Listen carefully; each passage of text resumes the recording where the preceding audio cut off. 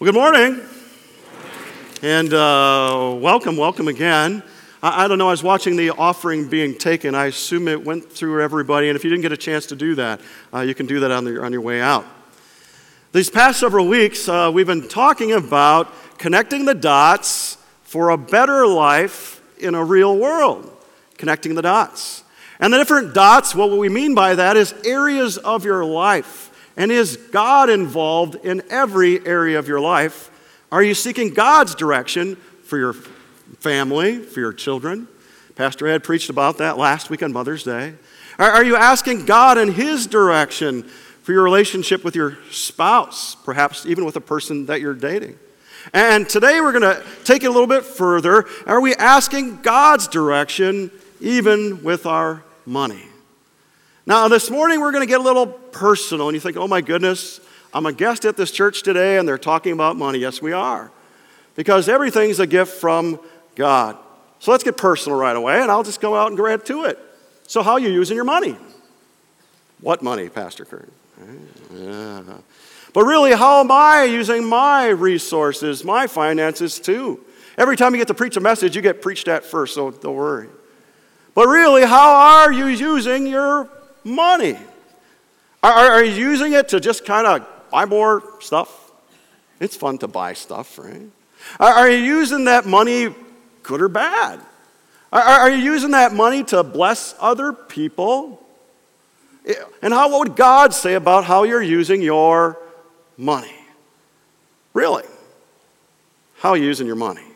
Because I think it's pretty critical. In fact, we're going to be looking at the book of Luke today. And in fact, every seventh verse, if you go and count, at least that's the average, talks about money. So I think God wants to share something with us today about our finances and how we should involve Him even in the use of our money and using it very well. I've invited a guest to begin our message this morning. And if you would welcome Roland Bellefoy. Roland, come on up. Come on up.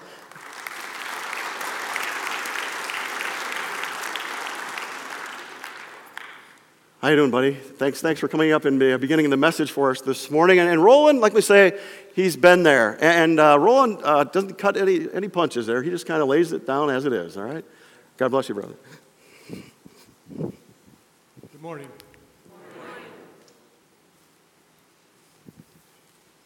Yeah, relax. Don't do this all the time.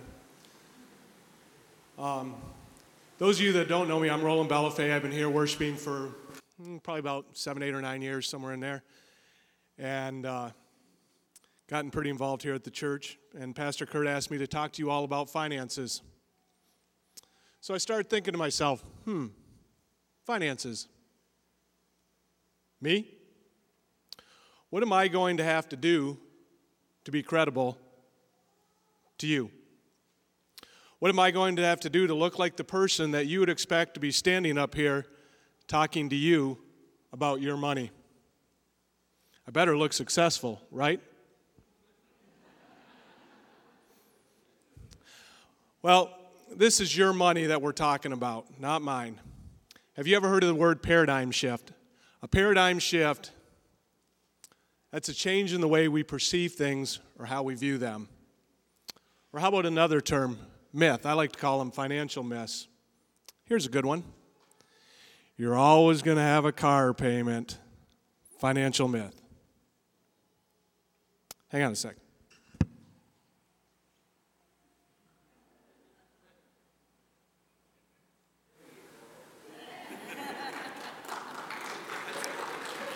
Hey, keep your clothes on there, buddy.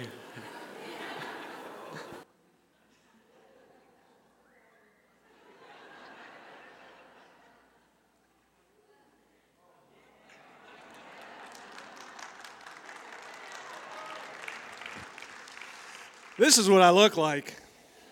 This is what you're used to seeing around Messiah, not that. Okay, here we go.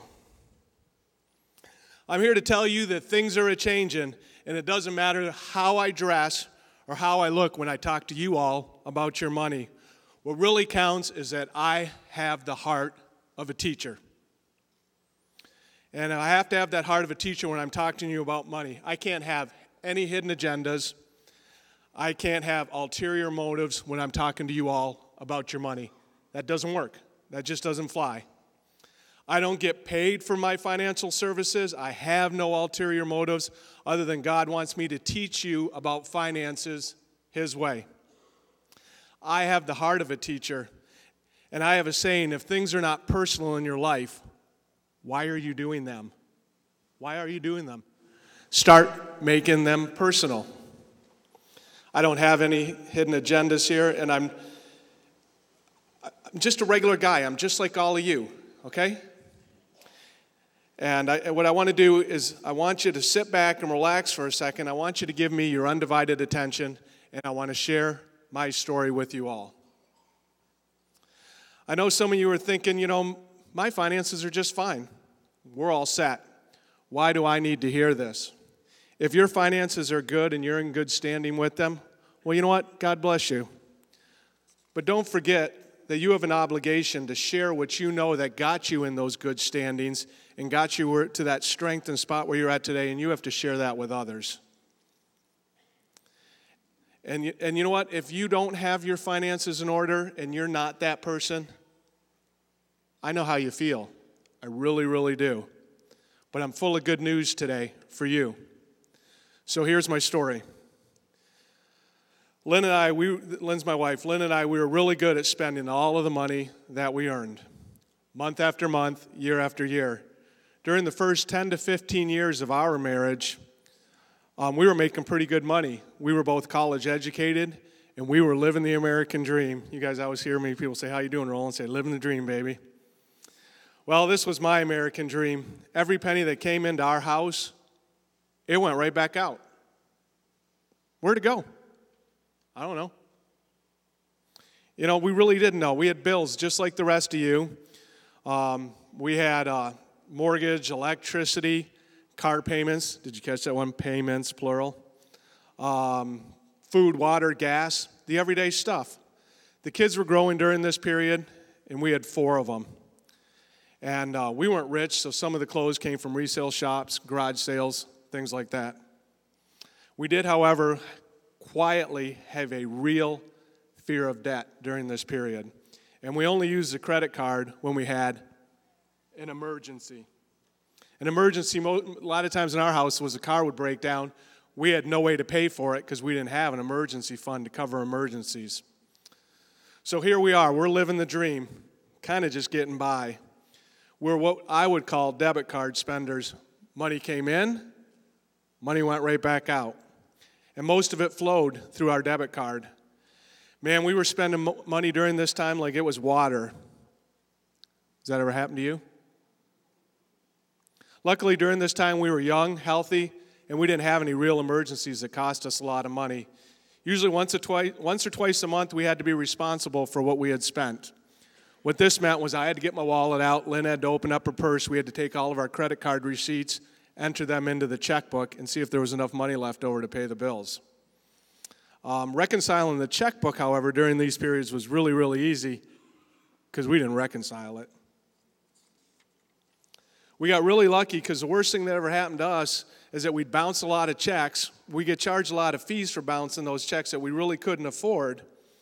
But that wasn't even the worst of it. The real fun at our house was Christmas. When we had to go out and buy, spend tons of money on relatives and get them stuff that they really didn't need or want anyways. Boy, this added so much fun at the, in Christmas spirit to our house because, Christmas is all about stuff, right? Has nothing to do with the birth of baby Jesus. And we know that that's true because all you got to do is turn your TV set on, watch the commercials. They're all about stuff and not about the true meaning of Christmas. Well, let me tell you what, we had some huge money fights at our house during this period. During this time, we only involved God in our lives when things went wrong. And we used to have this prayer, and it kind of went like this. Oh, Jesus, Jesus, Jesus, help us, Jesus, Jesus. If you get us through this financial crisis this time, Jesus, we promise we won't do that again. Now, I don't know if you all ever did that. That's just how it worked at my house. Don't you just love my American dream? We had all kinds of stuff, and if we wanted it, we went out and got it because we were working hard, and guess what? We deserved it. You know what we've become in America? We don't buy things anymore. this is our mentality. It's how much and for how many months. And we have a saying. This saying goes like this: children do what feels good, and adults have a written plan, and they stick to it. That's interesting. I think God has an even better saying. His is the rich rules over the poor, and the borrower is always servant to the lender. Proverbs 22, verse 7. Well, God is faithful, He's loving, He's trustworthy, and He will not forsake you. He loves you with all of His heart. Why would He ever want to see bad things happen to us? He wouldn't. He is love. He has been helping us and sharing with all of us for a long, long time. He wants us all to be good stewards of the things that He has given to us. Now notice that I said given to us. Not that we earned it. He has given us these gifts. Then why are we not turning to God and listening to Him for advice with our finances? Well, here's the good news, ladies and gentlemen. And the good news is this: starting this fall, our goal at Messiah is to reach out to all of you with the heart of a teacher and to help you with your finances. Our goal is to get as many of you that are interested out of those seats, up off your butts, and into a session here at Messiah to learn how to become debt-free. Our goal is to get you all, and as many of you, debt-free as we can. We're going to do this with one-on-one counseling. We're going to do this with a 5-week session in the nuts and bolts of how to get your finances in order. And then we're going to have a class that goes beyond all of that. That's one I've been teaching here for 2 to 3 years, which will collectively teach you to run your home, which I call your You Incorporated, like a business. Dun, dun, dun. This is a huge step for all of us to get our finances in order. It's scary. I know how you feel. You have to begin somewhere. I would like to see all of you there this fall doing something with that. Don't forget that Jesus loves you, and so do I. Oh yeah, I almost forgot. If you do this right, you could be the one standing up here and doing this. I'm debt-free.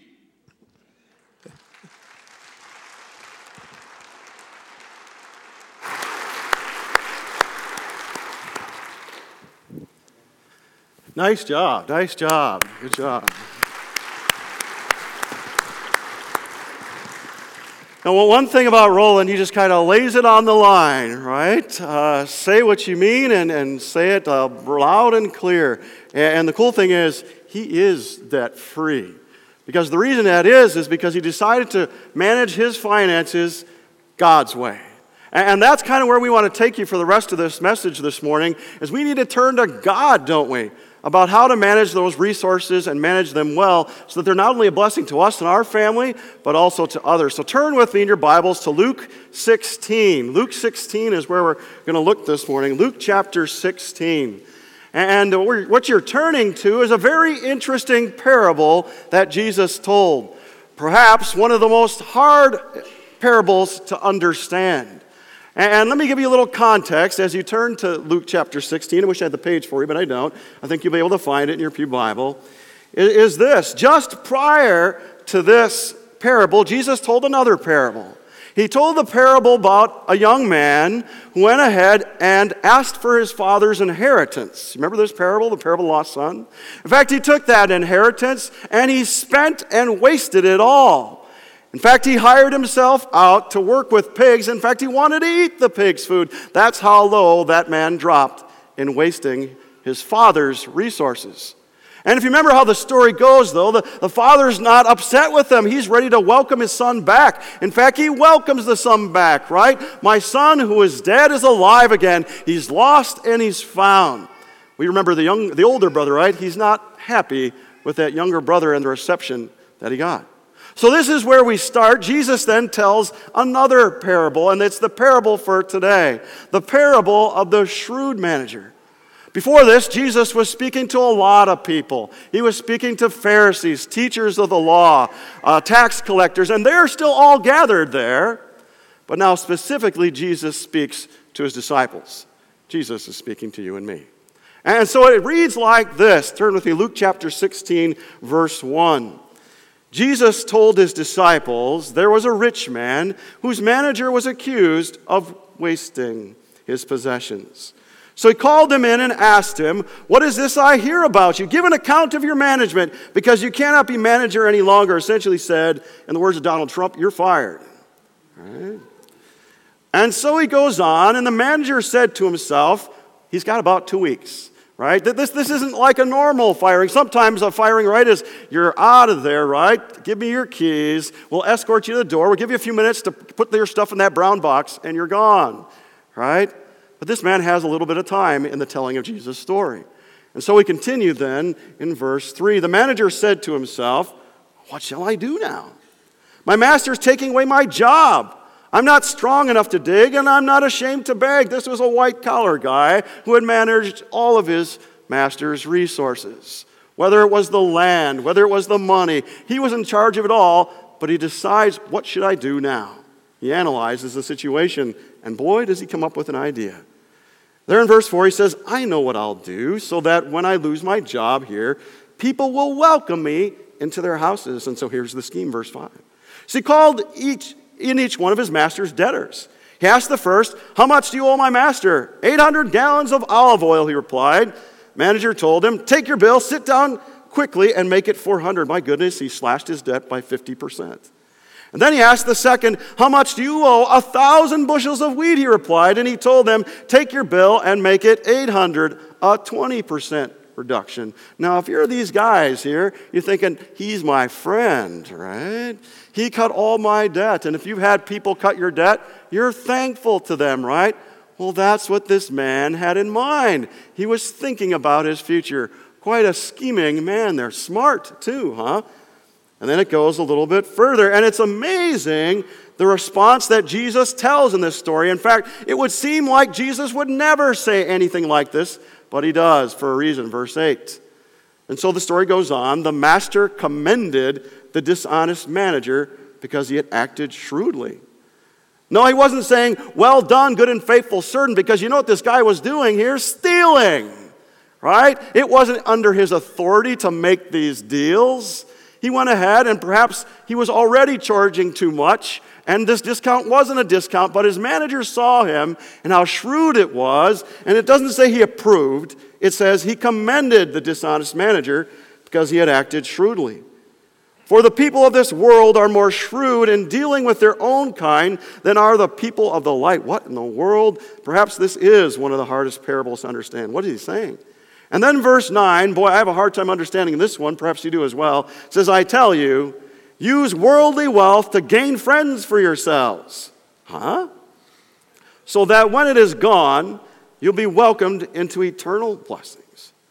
Could Jesus actually be saying you can buy your way into heaven? That you should help out other people so that when you go to heaven, you'll be blessed too? Maybe it is. This is a hard one to understand. But usually, if you don't understand something in the Bible, what do? You turn to other parts of the Bible, don't you? Perhaps we should read a little bit further down. And so we continue to read in verse 10. "Whoever can be trusted with very little can also be trusted with much. And whoever is dishonest with very little will also be dishonest with much. So if you've not been trustworthy in handling worldly wealth, who will trust you with true riches? And if you've not been trustworthy with someone else's property, who will give you property of your own?" Verse 13. "No servant can serve two masters. Either he'll hate the one and love the other, or be devoted to one and despise the other. You cannot serve both God and money." Verse 14. The Pharisees who love money, and this is where the clue is, heard all this and were sneering at Jesus. He said to them, "You are the ones who justify yourselves in the eyes of men, but God knows your hearts. What is highly valued among men is detestable in God's sight." We take a look at this parable, there are a few things to notice. And when you look at a parable of Jesus, by the way, a parable being a story about something that might happen in everyday life, there's usually people in that parable who represent those who are the parable's being told to. The manager in this parable is you and I. And indeed, God's challenging us today, as Roland was challenging us, to indeed manage our resources God's way. And if you don't manage it God's way, you'll notice your resources, your money manage you, don't they? Right? So that's us, right? We're the manager. And the first question that I asked you several minutes ago as we began the message is, how are you using your money? Are you using it well? Are you asking for God's direction? This man was not doing it God's way. It says that he was wasting his master's possession. And who's the master? God's the master. Just by taking a look at that, dear friends, we can notice one thing. You know, the money and all the stuff we have? Let me ask you, whose is it? No, it's not yours. It's God's. And you and I are just stewards. Turn with me to Psalm 50, verse 10, if you would. Indeed, it's one first point for us to acknowledge and be thankful to God for. Psalm 50, verse 10. Perhaps familiar to you, maybe you've heard this before, but indeed identifies, indeed we're seeking God's direction for our finances. This is what the Bible says in Psalm 50, verse 10, in the words of David. Verse 10 says, "For every animal of the forest is mine, and the cattle on 1,000 hills. I know every bird in the mountains, and the creatures of the field are mine. And if I were hungry, I would not tell you, for the world is mine, and all that is in it." What does that mean? Everything. Everything is an amazing gift from God. From this beautiful church, to the clothes you're wearing, to the breakfast you had this morning, to all the animals outside. It's an amazing gift from God. And if we don't understand that, well, then we're going to try to manage our money our way, not God's way. In fact, the first question I asked this morning was wrong. I asked you, how are you managing your money? It's not your money. It's God's money. And then the question comes right there. What kind of steward are you of God's money? Turn with me to Genesis, way back to the very beginning. And yes, we're going to take just a quick journey to the first book of the Bible, Genesis chapter 2. Way back in the beginning of creation, God made this clear to his creation, and perhaps he needs us to remember that. Genesis 2, verse 15 says this, "The Lord God took the man and put him in the Garden of Eden to work it and take care of it." And if we look at other passages as well, God created everything and he put man to rule over the garden, right? To take care of, to be a good steward of it. From the very beginning, everything is God's and he gave it to man, he gave it to us, but we're supposed to take care of it. The manager in our story for this morning was supposed to take good care of his master's resources. Did he? No, it says he didn't. In fact, if we look back at the very beginning of the text there, it seems that there were rumors going around, and he was being accused of wasting the money. And whether he was taking his master's money and just wasn't a good manager, or whether he was kind of taking the expense account and using it for his own means, or whether he was taking that money and using it to build a house that was supposed to be used for other things, he was misusing the money.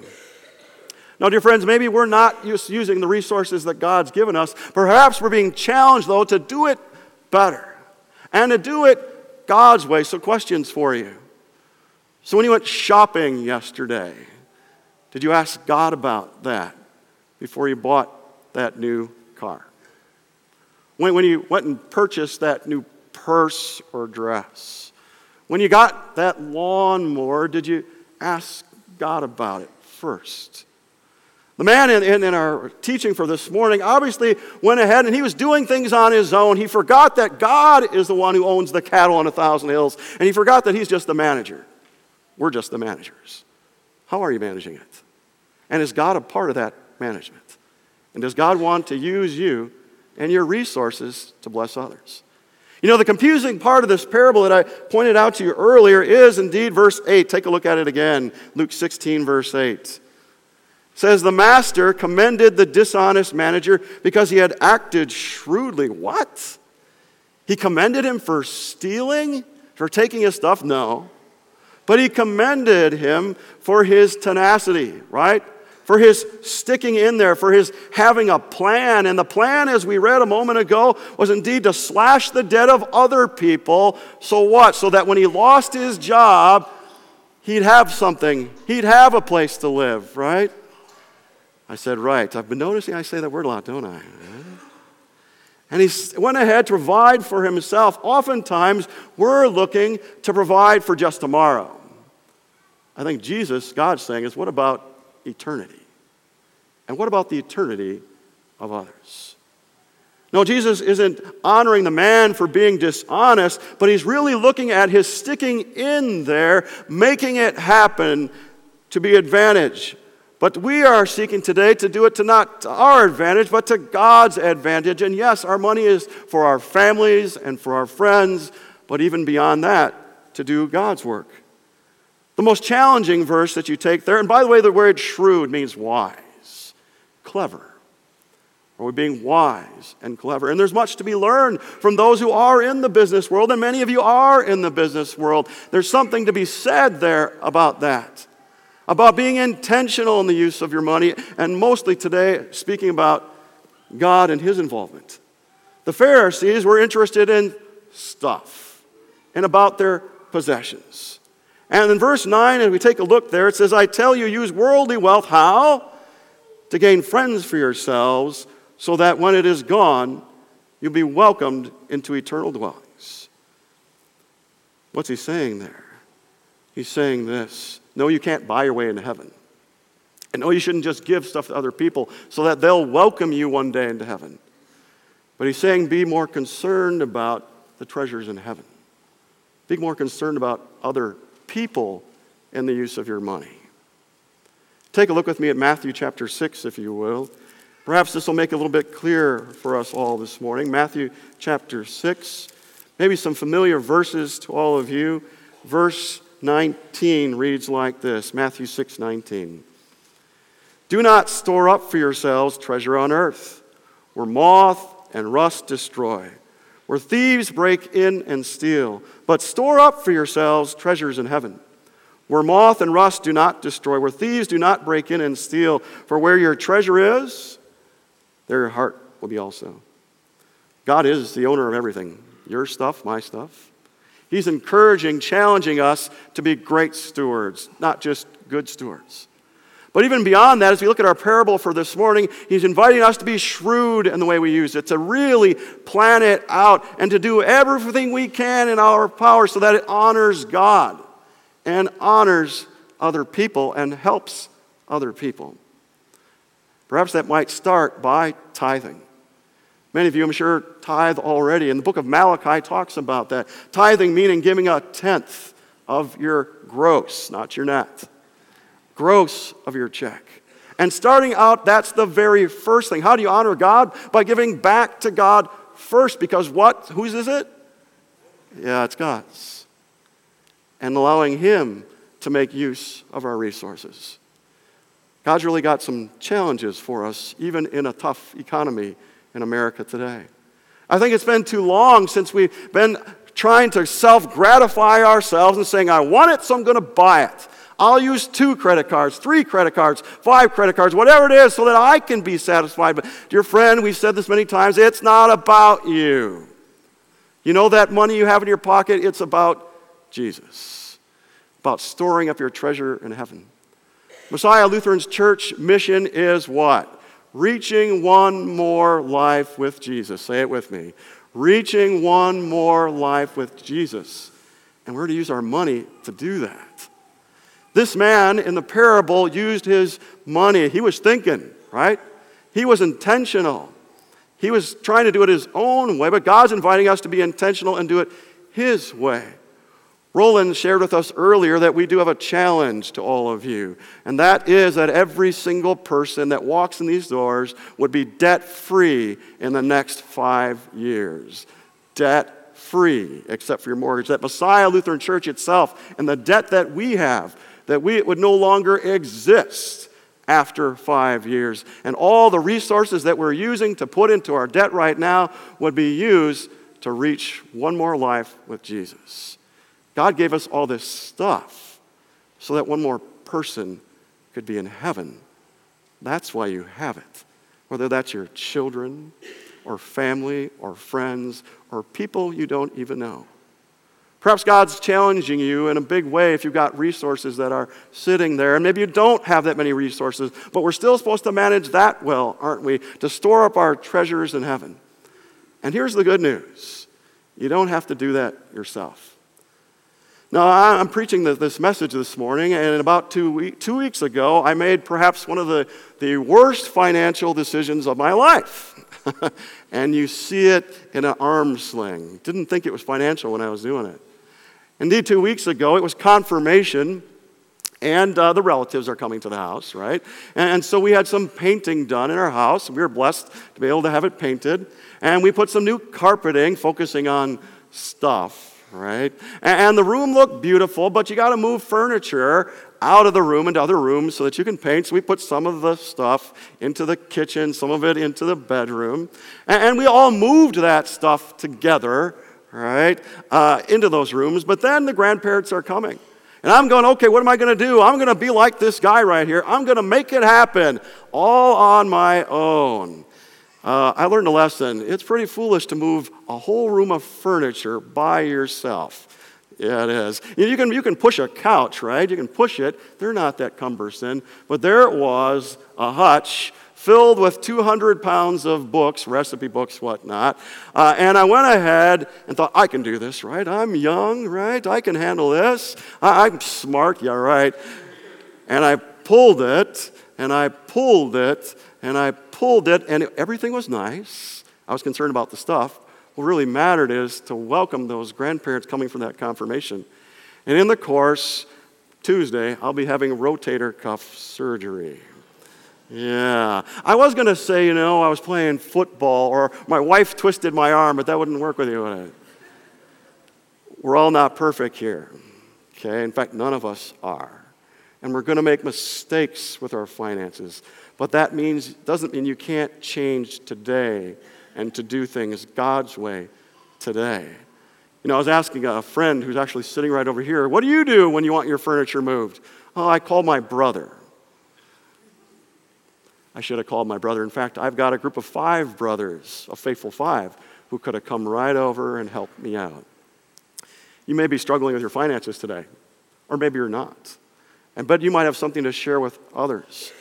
The good news is you don't have to do this by yourself. The Bible says, carry each other's burdens, that you may fulfill the law of Christ. God is the owner of all things. It's not yours. God's asking you to manage it well. Why? So that you can bless your family and reach one more life, that they might know Jesus as well. And indeed, they might welcome you into heaven because you made a difference in their lives. How are you using your finances? Are you using them to glorify God? All those who are ready to do it God's way say, amen. Amen.